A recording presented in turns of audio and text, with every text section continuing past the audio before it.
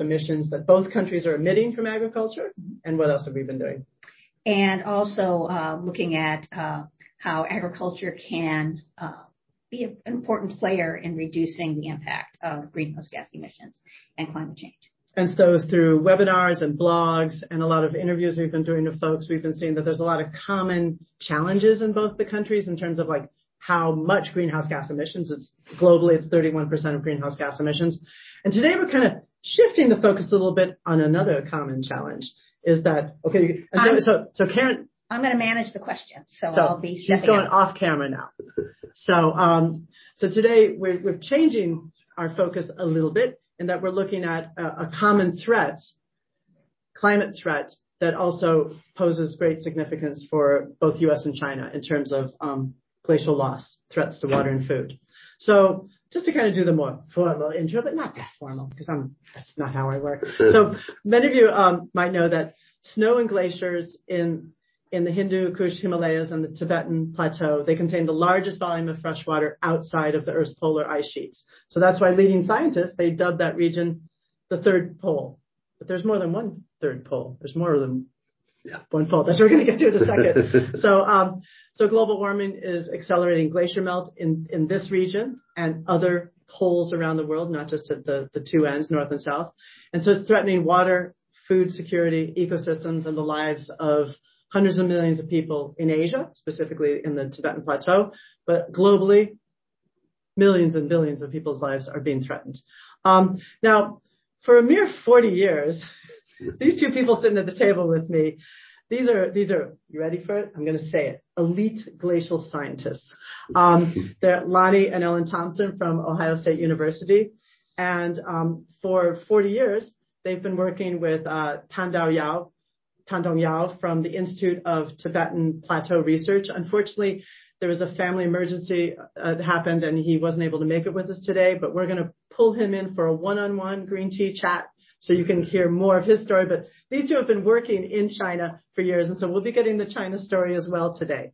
But the research that you've been doing, the three of you with many other scientists, have sounded the alarm on the changing climate of what's happening in the glaciers.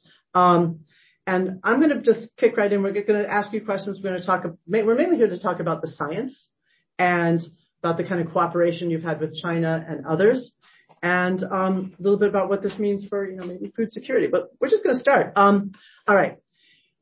Oh, I should say a little bit more about who you are. Sorry, the bio thing, because I'm not used to not being in either my study or at the Wilson Center here. So Dr. Lonnie Thompson is a distinguished university professor in the School of Earth Sciences and a research scientist at the Byrd Polar Research Institute.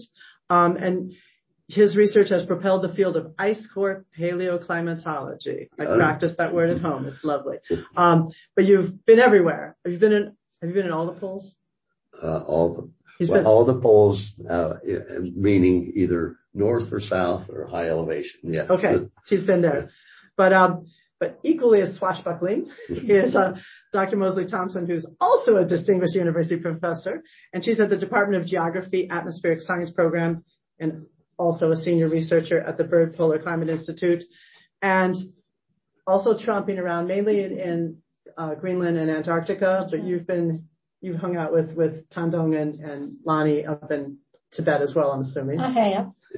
And what I think, but you also, I like that you do the chemical and physical property research around these ice cores that you've collected to try to deduct what's happening. Right. It's important that I point out that the work that Lonnie and I report represents the collective work of our research team, which consists of about 10 people. So I'm not in there every day, and neither is Lonnie, making the chemical measurements. We have analytical chemists who do that. Yeah, so this is, it's a team. It's a team, but it's a village, sure. But it's also a global village. Very much.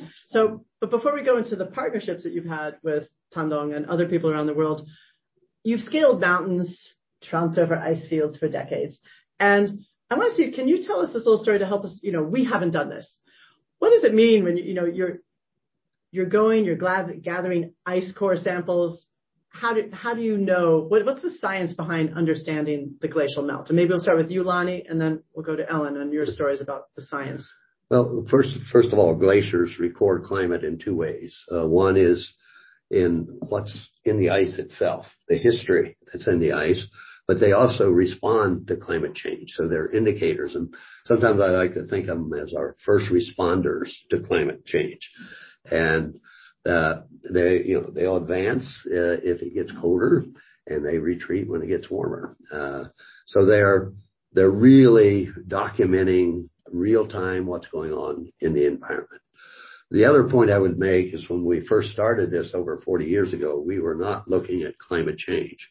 We were looking at how low latitude glaciers behave compared to the polar glaciers and trying to get that science down. And it was only after going back to many of these glaciers several times that we started to note the changes taking place and then really getting concerned because they were accelerating as we came forward in time. So in the last few years, our work on these high mountain glaciers is more like a salvage mission. Get the records before they get compromised by melting, because unfortunately we will lose mountain glaciers around the world. And no matter what our future choices we make, we've already made choices that will eliminate these glaciers. So getting those records and preserving them for the future is a high priority for our group. Wow. And so that's the big picture. What about can you give us some comments about the ice cores? What is it? I mean, that's how you're documenting, but how do you get them? Yeah, well, the ice sheets or the glaciers build from the snow that falls every year that compacts, and some ice cores go back 800,000 years. Those would be in Antarctica. Some of the ice cores only go back maybe 20, 30,000 years. That's still long, but only. And examples of those might be the Huascarán record that I'm sure Lonnie's going to talk about in Peru. But when snow falls, it carries with it constituents or things that are in the atmosphere. And also, some things just fall out on the glacier. So the snow brings not just liquid, the water, the frozen water, but it buries the things that fall out. So constantly being buried. And in many of the cores that we have collected, we can actually discern the annual layers in certain constituents. So like the Calcaya ice cap that I know Lonnie will mention in Peru, you get distinct dust layers that fall. The dust falls in the dry season. So every year you can count back dry season. Now, why do I stress that? Because if you don't have a time scale for your ice core, you don't have a record. The most challenging thing that we have to do with the ice cores we collect is to establish robust timescales so that we can look at not only what changes we're observing in the climate based upon the various chemicals that are deposited, etc., or we get ash from forest fires, but we have to know where in time those events occurred, because we're also interested in what was happening with people. Mm-hmm. An ice core is great and it tells you about the climate, but what's happening with the populations in the region or around the world is equally important. Okay. And then, how do you get an ice core? Well, it depends on where you're drilling. But, okay, give us a story or two. We've drilled in 16 different countries, and they're all different in the logistics. If you're working outside of the polar regions, you have to go in and you have to make the contacts, the relationships, make cooperative agreements to get these projects executed. And so if you're in Tibet, drilling an ice core at 22,000 feet in the Himalayas, when you start up there, you're in the polar regions. I mean, it's very cold, and you can actually use Sherpas and porters to carry these cores. We have to take a drill up there. And so we have to take 6 tons of equipment Is it kind of like big Legos that you have to carry them up a little and build them? It is like big Legos, and each piece has to be small enough so an individual could carry it. So your drill has to be lightweight and portable. We developed the first solar-powered ice core drill to get up to some of these high mountains where you can't carry a generator, but you can assemble a solar array. So the getting up there, drilling can take 6 weeks. And when we drill, we each core comes up about 1 meter in length, and we have pits that we dig in the snow, and we bury. Everything is stored in the ice till the end of the expedition. Then we have Sherpas and porters that come in. At high elevation, they can actually carry these in a backpack because it's cold. Yeah.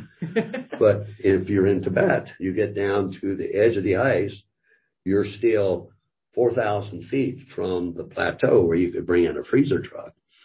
And so in each of these countries, you got to use the local, whatever's available. And if you're in the Himalayas, they're yaks. And these yaks are incredible creatures. I really like them, but they're very independent thinkers. And we drill 500, 600 meters of core. We can get 12 meters, 2 insulated core boxes onto a yak. So 12 meters. So we have to have a whole herd of yaks. And if anyone has a cat, yaks think like cats. They kind of do their own thing. So you have to have a special handler. And we thought undergraduate students were difficult. You have to have a special handler who can whistle a song to the yaks, and then they're calm and they go in a straight line down to the freezer trucks. And then you got to move across Tibet to Lhasa. And in Lhasa, there's a freezer. And in China, every country's different. We have a cooperative agreement. Half of what we drill stays in China, and half comes back to our labs here in the U.S. And once you have divided a core, then you have to air cargo it to Beijing. You got to go through Chinese customs. Then you got to air cargo it from Beijing to Chicago, go through U.S. customs. This almost sounds more difficult than the yaks. Well, there are stories to be told. But then you get to Chicago, you have to have freezer trucks that bring the cores down to the freezers here at Ohio State, and that's where we unload them. We put them in storage at minus 30 degrees C. And then you can start then that's when the examination That's when, once you get the core in the freezer, you can say, okay, the field part succeeded. Then you do the examinations. Mm-hmm. And we can actually say that we have the largest collection of ice cores from the low latitudes in the U.S. Wow. And the only collection from Tibet in the Western Hemisphere. And that's because we've been working there for 40 years. Yes. Yes. Well, hold that thought, because I'm going to come back to why 40 years with Chinese partners. Anything that you want to tell me, anything else about where your work in Antarctica in getting the cores is? I mean, no yaks, but no. Similar stories. I'm like, how do you get it out is also. It's that we use exactly the same drills that Lonnie uses. And this is unique about our group as well, are the lightweight drills that we've developed here at Ohio State. I'm very fortunate because my projects, I get air support. So basically I'll get put in, my team will get put in and pulled out along with the ice by a twin otter. Huh. But that means you have to have a base nearby. So one of the collaborative programs that it was a very interesting collaborative program in 2007, 2008. There was the second geophysical year, and that was an international team. So there were people from different countries. We were using like a ship with a helicopter from Japan. Mm-hmm. We were working out of the British Antarctic Survey base at Rothera. And we had scientists from different countries looking at everything about the Antarctic Peninsula. The interesting thing about the Antarctic Peninsula is with regard to Antarctica, which is the largest source of frozen water, is the fact that the glaciers in the Antarctic Peninsula are melting, and they're melting quickly. All right. So, one thing though, before we start, you said that he talked about this machine, but you said there's also hand. Yes, there are hand augers. That's what they'll be using this summer in Peru. Okay. Therefore, as Lonnie mentioned, sometimes getting a generator in takes more time, takes some more animals to carry it or Sherpas to carry them, etc. So hand augers have a special place in what we do, but you're only just tapping the top part of the glacier. Got it. Okay. But they're also important because they don't pollute. If you have a generator, either diesel or gasoline, greenhouse gas emissions. And you have soot and all of those things that come from that. That's right. You want to keep the environment pristine as possible. So it's a trade-off, actually, because you can't hand auger 40 meters. No. Isn't going to get you the full record. And anytime our team goes in to drill, unless it's a specific project like the one in Peru that I'm sure Lonnie will mention, we always drill as deeply as we can and ideally to the bedrock ice interface. So we get everything that is available. Okay, I was going to ask about Tandong, but she's mentioned Peru twice. What do we need to know about Peru? Which is not the Tibet Plateau, but these are all important for the whole ecosystem. Well, and it's amazingly similar place. There are two big plateaus on this planet. Tibet, which is the largest. The second largest is the Altipano in southern Peru and Bolivia. And on top of those, there are glaciers. And the indigenous people who live in those areas depend on those glaciers and have for thousands of years. And, so a lot of the things that people are facing in Peru and in the Andes are the same thing. And it's amazing. We take some of our colleagues from Peru, our mountaineers, to China, and Tibetans can't tell the difference between our Peruvian colleagues. I mean, they all live at high elevation, and so it's it's a world, but they're all connected. And they're all connected. And so Kelkaya is an unusual place. I mean, it's the largest tropical ice cap on Earth. That's right above the Amazon basin. And it was the very first ice cap ever drilled outside of the polar regions. And it provided our very first history of climate in the tropics. And it was beautiful. I mean, when we were starting, no one had looked, and we couldn't have made a better choice of our first attempt, because we now drill all over the world. And this was an exceptional place. And that record was written like a book. You can see every layer. And in the ice core itself, you can count back 1,800 years. And then you can compare that to the rise and fall of cultures in the Andes, the Tiwanaku, the Wari, the Incas, and you can see the role that climate played in the rise and fall of those early agrarian cultures in that part of the world. So it was a wonderful place to launch what became a global program. So, but Tibet, very similar story, and equally important for the indigenous people, as well as all the people who live downstream of those glaciers. I mean, for years I remember I was struck.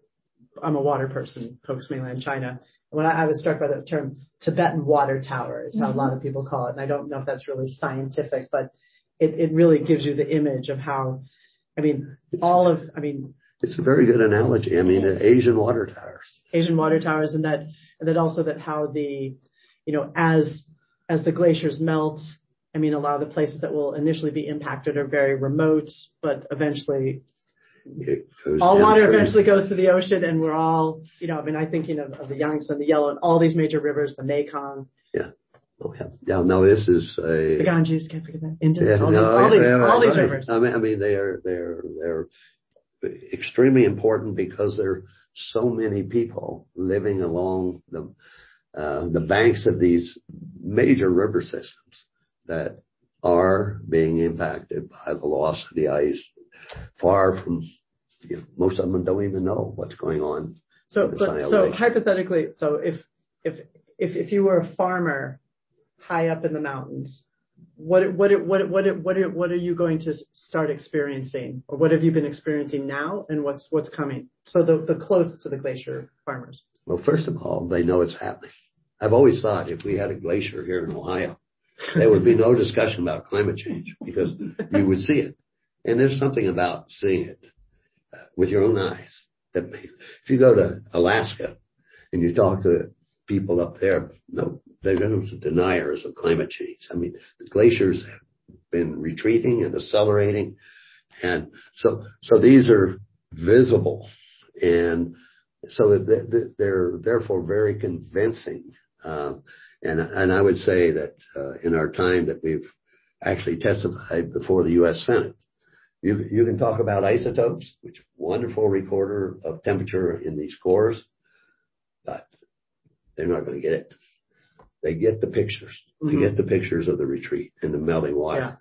Yeah. And then what you're trying to do is communicate to show how important these changes are.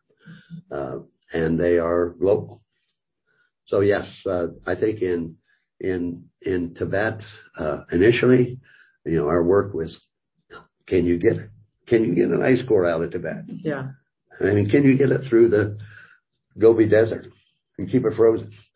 I mean, these were the kind of challenges, the logistics that we were facing. Right. And it's only with time we saw the change. I think one of the things that's important to stress is that there are other archives, climate archives, like people will drill tree cores, for example, or they'll drill in lakes, etc. But our colleagues over the years have had tremendous issues getting their samples back from China. Mm-hmm. We never had that problem. We were so fortunate to have. We got to bring Tom Dong in. We were so fortunate to have, Lonnie's brother, his brother, there supporting the importance of having the analyses done in two labs, because how else can you check the robustness of the results? And also helping each other, more minds. But how did you meet your brother Tan Dong Yao? Well, it was an interesting time. I mean, it was an interesting time to be a scientist, a young scientist here in the U.S., because the U.S. was reaching out to open doors, and China had been closed for years to foreigners, and likewise the Soviet Union. And we were very fortunate to be on the very first expeditions to go into these areas. And it's kind of interesting to go back to that time because at the time I was working down in Peru, and the National Academy of Science actually flew me up to a meeting in Virginia. And we had a 1-week briefing on how you interact when you go to China. Mm-hmm. That you don't ask your Chinese colleagues, your scientists, for certain data. You don't ask for maps. You don't take pictures of bridges or cities when you're going through. And the very first expedition was in 1984, and the purpose was to find an ice cap, because before the Communist Party took over in the in our glaciological journals back in the 1920s, there were German expeditions into Tibet that had seen ice caps off in the distance, but we didn't know where they were. And so that first expedition was can you find a glacier where you could get an ice core? And so the first place we went was in Tian Shan in the far western China. Mm-hmm. Near Urumqi, and there's glacier number 1 there that they've studied for years, which also has a tremendous retreat story in their studies. Yeah. And and it was it only took a couple of weeks to figure out this was not the place to drill, but it was there that I met Yao Tangdong. He was a graduate student. He was just finishing his PhD in hydrology, looking at water discharge in the Urumqi River. And so we took long walks in the Tian Shan, which are spruce-covered mountains, and we talked about the future and what could be done. And, his English wasn't that good, and my Chinese certainly wasn't. But yet we communicated. And so that's where we started to build this relationship. And it is all about building relationships and building trust.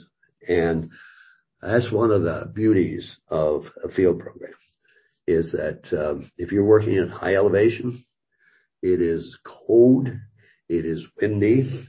Usually you're at the end of the food chain because you may have camps below, but a lot of stuff gets consumed before it gets up there, and there's not much oxygen.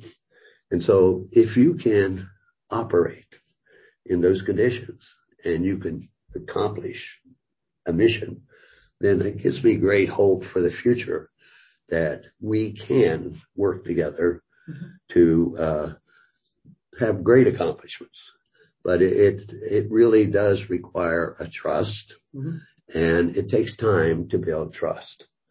And so, but that was our very first introduction.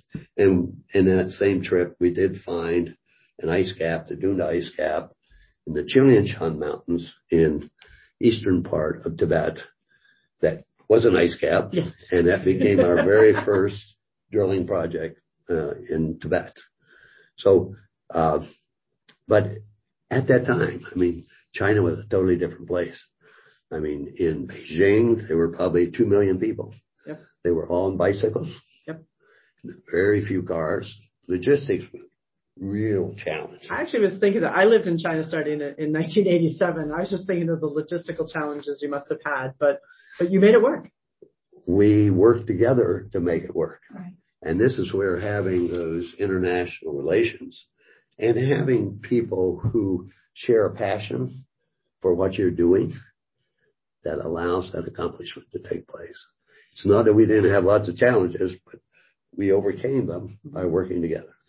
And so over time that you've continued working with Tandong, and there's a sense you've built these third pole environment centers. So one is here, one's in Beijing, and a couple more around the world. What are so you've built a global network. You two with Tandong. Well, there's a history. We've always believed in a win-win. This is about, first of all, it was always about science. And that's been our focus, understand what's going on in this remote part of the world. What can the glaciers tell us? And and Yao, he came to Ohio State, I think, 1988, 89, as a postdoc. Nice. And he came back probably 3 times. And he's an honorary Midwesterner. He is, and he also at the same time was working his way through to become vice chair of Lanzhou Institute of Glaciology and Geocryology in Lanzhou, China. And then he got atmospheric sciences, a whole group together to make a large institute that he became director of. And then it was in 2002 that I had an invitation to come to China to meet with Yao and the Minister of Science and Technology. And that's where we first discussed establishing the Institute of Tibetan Plateau Research, because there were so many different people and countries working on different issues in Tibet that we needed something that would bring them together. So you get a compilation of information of different studies in that area. And what has always amazed me in China is that if you have a good idea and you can make a good presentation, it will happen, and it'll happen quickly. Mm-hmm. So within a year, he had funding to build this institute. And now he has a campus in Beijing and a campus in Lhasa. Nice. And then as time progressed, we came up with this idea of the Third Pole Environment Program. And this program was designed to bring together scientists and train scientists in 14 different countries in that area, because the quality of science had huge variability from one country to another. And of course, there was not a lot of communication going on between some of these countries. And in those early days, we set up workshops, and we'd have those workshops in different countries. And it was you with Tandong and Ellen. And Ellen, and we had a team, Volker Moosberger from Germany, and Chin from Sweden, and we put together this program to bring together studies of air, water, atmosphere, ecology, and humankind, and how changes were impacting those systems. And so you need modelers, you need a whole group of people. So I think we have now in the TPE program about 400 people, and across the globe. And it's amazing how things happen. I mean, it didn't exist. We met, Yao Tengtong came to Chicago. I went to Chicago, and Volker Moosberger came from Germany. We sat down, we laid out a science plan. Yao took it back, presented it to the Minister of Science and Technology, and we had our Third Pole Environment Program. Nice. Nice. And the first meetings or workshops, the people had a hard time communicating, and the quality of the science was really, really low. But we'd have meetings in India, and at that time, it was very difficult for Chinese to get a visa to go to India. Oh, yeah, sure. And we'd have them in China, and it was very difficult for the Indians to get visas to get into China. But the whole idea was to get communication going in science. And we have been amazed at how well that has worked. And we have to kind of flag for people, particularly the Gen Zers maybe listening today.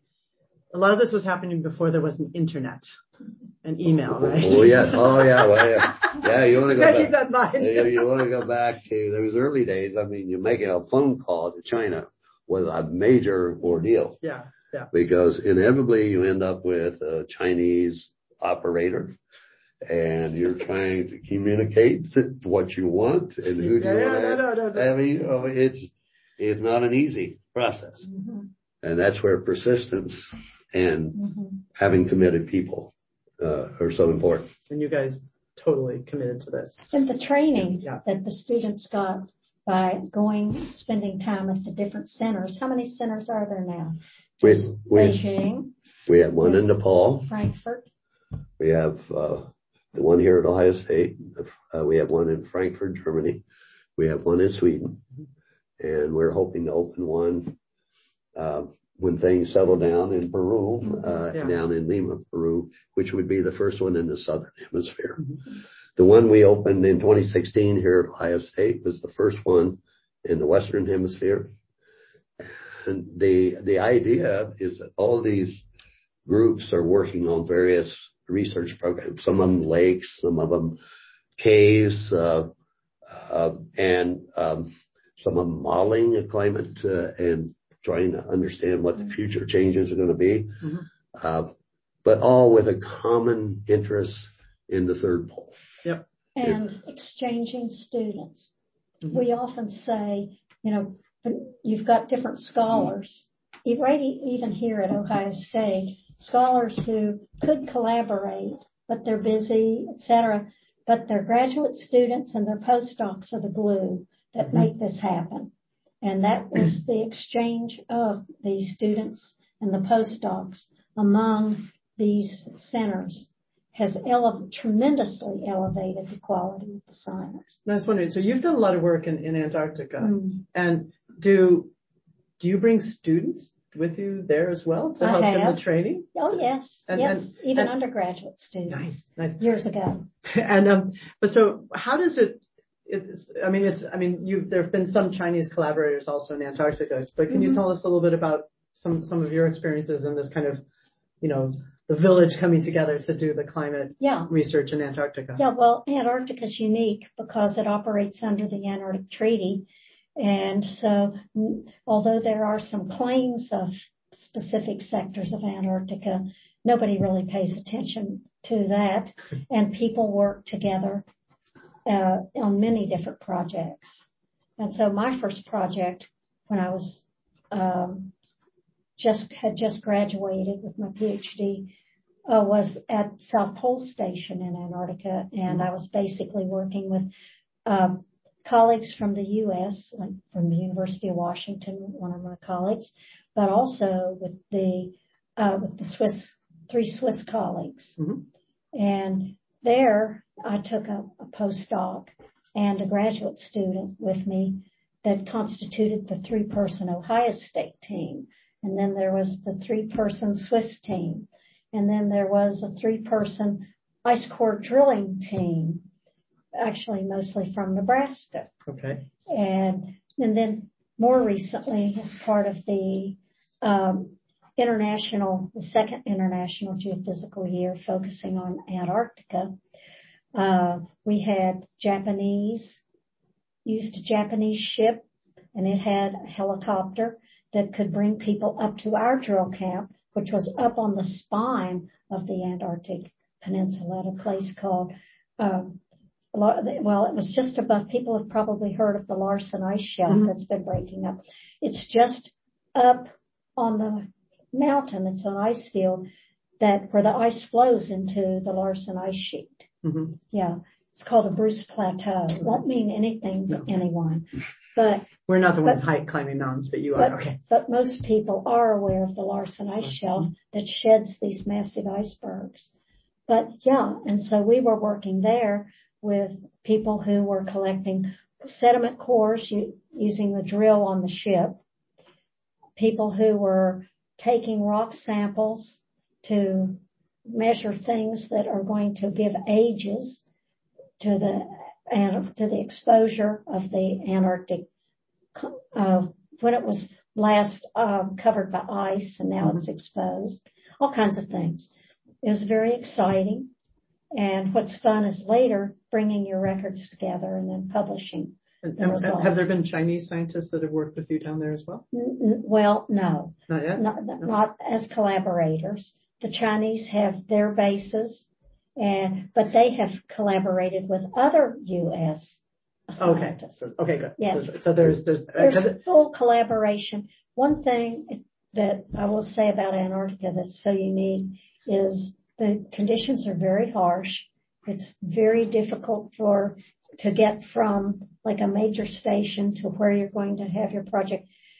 Bad things happen down there, and if anything happens, everybody pitches in their logistics to solve that problem. Well, that's exciting. Yeah. It's very heartwarming that this kind of the level of collaboration. It's the only way it works. Yes. Yeah. And just because my project is a lot on U.S. China work on and I have found over the years that there's been collaboration in the ups and downs of the relationship has continued in many areas. Well, how about in your area of work? Has the tensions that they're high right now, but is it you guys just keep doing your work?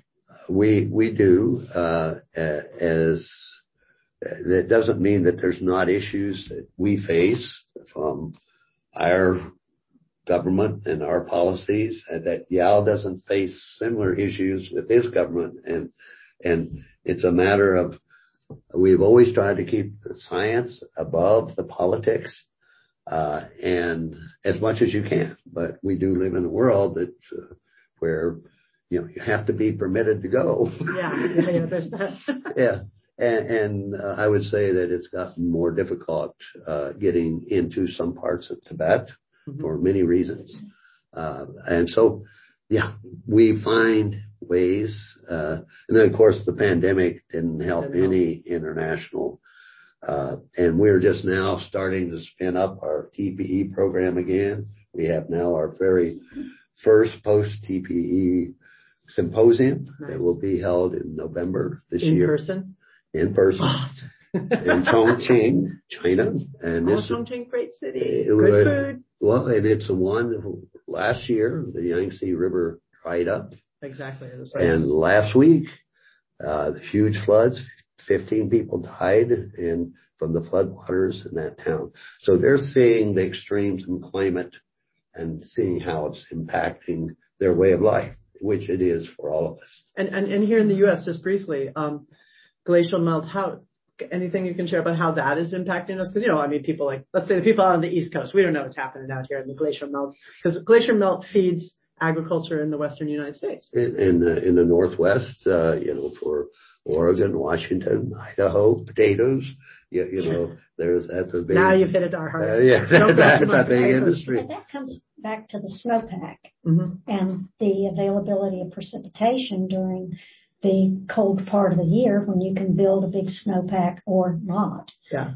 And that's a tremendous impact on, lots of things, including just the flow in like the Colorado River that millions of people depend upon. But then you've got all the farmers with water-thirsty crops. Actually, I'll get on a little bandwagon. Growing crops where they shouldn't be grown, like cotton, almonds, things that it happens in China and other countries too. It happens everywhere. Yeah. These thirsty crops in places that are under threat. Yes. And so, and it's common between the two countries. It is also true for Alaska. Yeah. Alaska has lots of glaciers, hydroelectric power, depends on the steady water supplies in the rivers, and with droughts and especially during times of drought. If you're in Tibet or South America where you have a wet and dry season, you have to have water in the dry season, your power production drops. So there's so many ways that you're connected to the glaciers. But I know in Alaska, they have a fishing industry, about $1 billion a year, and salmon and things like that. They depend on water in those rivers to do their thing. So it's all connected. It's connected. I think Karen is. So some questions are coming in. So I wanted to get some, and I apologize if I mispronounce people's names. So this is from Jake Liskwiak, writing in from Beijing. And how has the changing U.S. PRC relations affected scientific collaborations in the past years, especially as it pertains to the third pole? Yeah, well, I think that anytime countries are not getting along for various reasons, it's going to have a negative impact on our abilities to work together and exchange ideas freely. And so to me, this is something that I think scientists, and this is not new. No. You can go back to a lot of 200 years, 300 years ago, Alexander von Humboldt having science discussions where there's standing armies fighting each other, and yet the scientists are still communicating somehow above that. Mm-hmm. So this has been a challenge. Just because of the nature of humanity, there's always conflict somewhere. And we have to find a way to rise above that. It may affect the field work. That will be the most affected, will be the field work. But with electronic communication now, we can continue to have discussions, publish papers together. We even had one of the postdocs from Beijing was trapped with us for almost 3 years during COVID. A COVID he capture, came for a 1-year postdoc. Then he was going on to Europe for his next postdoc, and COVID happened, and he had to spend 3 years with us. Tremendously productive. Oh yeah, he couldn't go home. He and couldn't you guys go forth. Keeping him here too, so that was of awesome. Course, yes. But we had lots of papers, and he's still, he's now a professor in Lanzhou University, as a whole career. And, that's kind of our job. And I mean, he's part of the family, and he's totally going to stay connected with Ohio State University. This is how you build long-term relations. He'll be sending students here. Yes. Mm-hmm. That's awesome. Karen, you have another question? So we have two kind of related questions. One came in from Isabel Hilton, and it's on kind of related to weather, and that, glaciers have a tremendous impact on weather. So she's wondering, update us on what we know at present about the effects of the loss of the Tibetan cryosphere on the behavior of the Asian monsoons. And then a related question from Jim Winkler is, how is glacier loss affecting Tibetan agriculture? Well, you're the monsoon man. Well, I can tell you. Does he have a tattoo that says that? I'll get him one. Well, in 2022, we had a paper in Nature Reviews, Earth and the Environment, and 22 authors, which summarize what's going on in Tibet. And it's very interesting that if you look at the Himalayas and southern Tibet, where the monsoons are very active, that region is drying. The glaciers are retreating very rapidly, and the lakes are draining. Mm-hmm. But if you go to the north, from central to northern Tibet, where the westerlies are bringing in moisture, there's actually an increase in moisture in that area, and the lakes are rising in those areas for two reasons.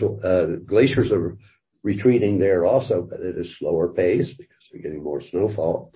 But the lakes are rising, and that's not good either, because you have the Tibetans and the yaks and their pastures around those lakes, and now they're getting flooded. And so anytime you change the environment, people have to adjust to those changes. So Tibet is a complex place when it comes to climate and weather. And you need to understand how those different areas are behaving and how they behave through time. And the fact that the glaciers are now surging, in other words, they're collapsing. I'm thinking of the Aru Glacier, for example. Now, this is something that's very unusual. Glaciers, you think of them, they're like kind of like bureaucracy. They move very slowly, but not so anymore. And there were two in central Tibet in the Aru mountain range. In 2016, we had one glacier collapse. I mean, it moved 6 kilometers out across the plain, killed 9 Tibetan herders in a matter of minutes, and hundreds of yaks and sheep. And as a result of that, the government moved people out of that plain. I mean, beautiful pasture. 2 months later, another one collapsed, even bigger. Mm-hmm. And Yao invited me over the year after, and we went out there to look at these places. They're amazing that the glacier could move in 6 minutes. Wow. Those distances. And there's a lot of different factors that figure into that. But we know from satellite images that there was an unusually warm period with melting taking place, water actually on the top of some of these glaciers. And these glaciers in the past have been frozen to their bed. And when a glacier is frozen to the bed, it can have a much steeper slope and be stable. But they're transitioning into what we call temperate glaciers, polythermal, 0 degrees all the way through, water going down to the base, lubricating them, and they can collapse. So this is a big concern, and trying to be able to predict those to protect the people who live downstream, not only in Tibet, but in the Andes, where there are cities in the valleys below. So your science is another real world. This is not esoteric science that you're doing. That's that right. Governments can use your information to plan in terms of climate adaptation, but also thinking, I'm a China person. I mean, food security is utmost priority there, and that this is a threat, as it is here. And the changes seem to be happening quite rapidly. So how are they, so they need to come up with ways of adapting, because we can't, barring completely stopping greenhouse gas emissions like 10 years ago, this is going to continue. This is going to continue. And so is this a doomsday type situation? No. There are other things going on. Tibet, because it's high elevation, temperatures are rising twice as fast there as they are for globally. It's about 0.48 degrees C per decade. And of course, the glaciers, that's where they are, and they're responding to it. And, but the Tibet is actually getting greener because all this water going into the lakes. And, so there's a greening taking place, of Tibet. And so, you have these different issues, but one of the problems with glaciers is that when you melt them, you're melting a history of accumulated ice. And when you do it, you get tremendous water discharge while you're tapping. But it's like a bank account. If all you do is take it out, it's going to collapse. And pretty soon you reach peak water flow, and then it just drops. And you talk about the Indus River. Yeah. 40% of the meltwater in the dry season comes from melting glaciers. All the glaciers are retreating. It's a bank account. It's being tapped. Provides a lot of hydro irrigation for food crops. Not only in China but Pakistan and India, and if you're a human being, you kind of come to get used to that water is going to be there. And we know it's not. And so being able to predict when is a peak water flow going to occur. And so people can adapt. Having early warning systems in some of these valleys where you have outburst floods and the like, so that people downstream can get out of the way before the water comes. But that's going to entail that demands international cooperation, because you have to think some of this there's on the ground sensors, there's satellites. Mm-hmm. And as I say, this is not just Tibet, it's South America. It's anywhere there's mountains and glaciers. This becomes a risk. Karen has another question. So here's a really related question to this discussion. Once again, pronunciation of the name, Alejandro Deed wanted to know about looking ahead of our new climate equilibrium. And says, do you have an estimate of the expected water yield of glaciers once a new climate equilibrium is reached? Has that even been thought about yet? I would say that we don't know when there will be a new climate equilibrium. My guess is it's not going to happen for a very long time, because one of the things that people tend to forget is that the CO2 we're putting in and methane, but primarily CO2 that we're putting in the atmosphere now is going to be with us for a long time. So if I emit a certain amount of CO2 just right this minute, about 30% of it will still be in the atmosphere 100 years from now. And it'll be even less, maybe 20%, but that's going to be even longer. So in my opinion, let me go back and add an adjective. In my educated opinion, based upon the science, equilibrium is not in our future at the moment. And for these glaciers, most of them are going to disappear. Yeah. I mean that's their projection. And if the question is, in the period you have, can you make changes and adapt? I mean, you think about a glacier, in some ways it's a dam. It collects precipitation in the form of snow during the wet season, discharges it in the dry season. You can, if you have resources, build dams to collect the water and do what the glaciers are doing for free. But unfortunately, many parts of the world, that's not an option. And then a lot of these places, the Himalayas, the Andes, big earthquake areas. So when you build a dam, you're building a risk for the communities below.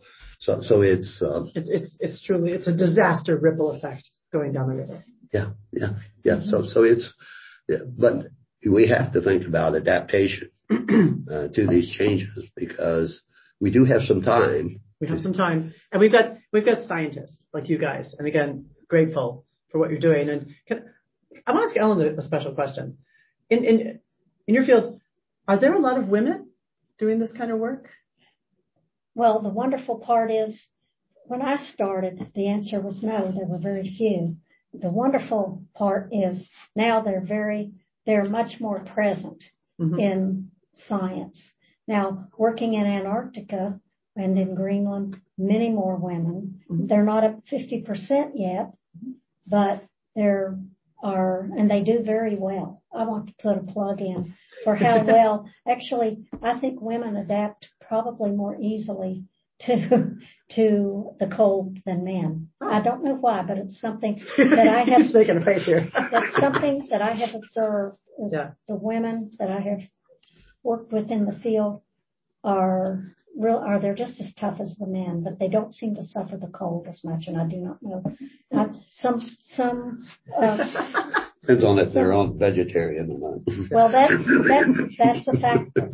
What's that? Lonnie had experience with some vegetarians on his Alaska project, and they did not do well. Not with cold. When I was in Antarctica at a place called Plateau Remote, it's the most remote site from the ocean in any direction. So it's called the pole of inaccessibility.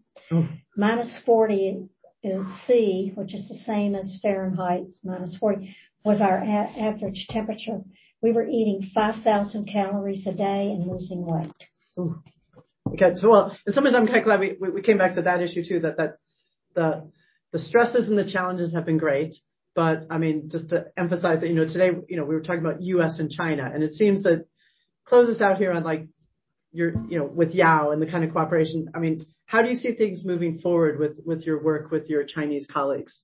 It's still going strong, it seems. It's going strong. You're going to have a workshop. We're going to have a workshop. But it's more challenging for both of us. I mean, we do a lot of different things besides climate on these cohorts.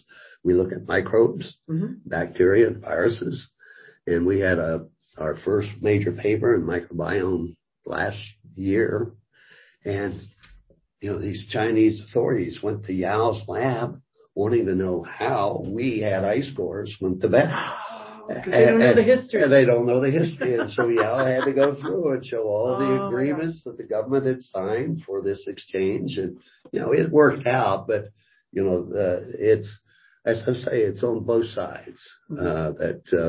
We have to be able to respond when we're questioned how we got to where we are. Yeah. But it's a long history of over 4 decades of collaboration. And do you think in the near future, do you think there'll be more like U.S. and other international students and, postdocs going to China and coming to, is there going to be this exchange coming? Is it coming back? I'm not talking more COVID, post-COVID. Well, I know we have at least 3 of our postdocs and students going to the meeting in Chongqing, China. Nice. So, this exchange, and we're looking to, increase the exchange between the TB office in Germany, in Sweden, and Nepal. I just noticed this morning I have a student applying from Nepal. Nice. We have a Chinese student from Yao's group who, if she gets her visa, she'll be joining us. Nice. But this is the other issue of, whatever the national policies are, is that last year we had, for the very first time, one of the applicants did not get their visa to come, of the PhD student. And, this exchange is important in so many ways. You were talking about women in science. We had our very first Tibetan woman, PhD student, Durji, who got her PhD, graduated, and Yao and I, we were co-advised her, and she now has a position in Lhasa. So she's leading the charge there. Mm-hmm. If the women see other women who are succeeding and doing well and in leadership positions, then they'll say, I can do that. Yeah. Okay. We've hit our time. And I'm just like, I could be here all day, but you guys are an inspiration. It's encouraging that both on the science and in some ways science diplomacy that you're just naturally doing for the goal of trying to understand these complex problems and, a lot with China, but broadly. And I want to thank you for this work that you're doing. And I am going to get Yao to do a one-on-one with me. Please do. Or we'll get you guys together again because he clearly has got stories. I want to thank Ohio State University and Karen for making this happen, and also our Environmental Change and Security Program and Polar Institute at the Wilson Center. They were co-sponsors today. So thank you everyone for tuning in, and really thank you for joining us today. It was I love talking to you guys. It was a pleasure. It's a pleasure. Thank you. Okay. Thank you so much. Yeah, you bet. Okay. Bye-bye.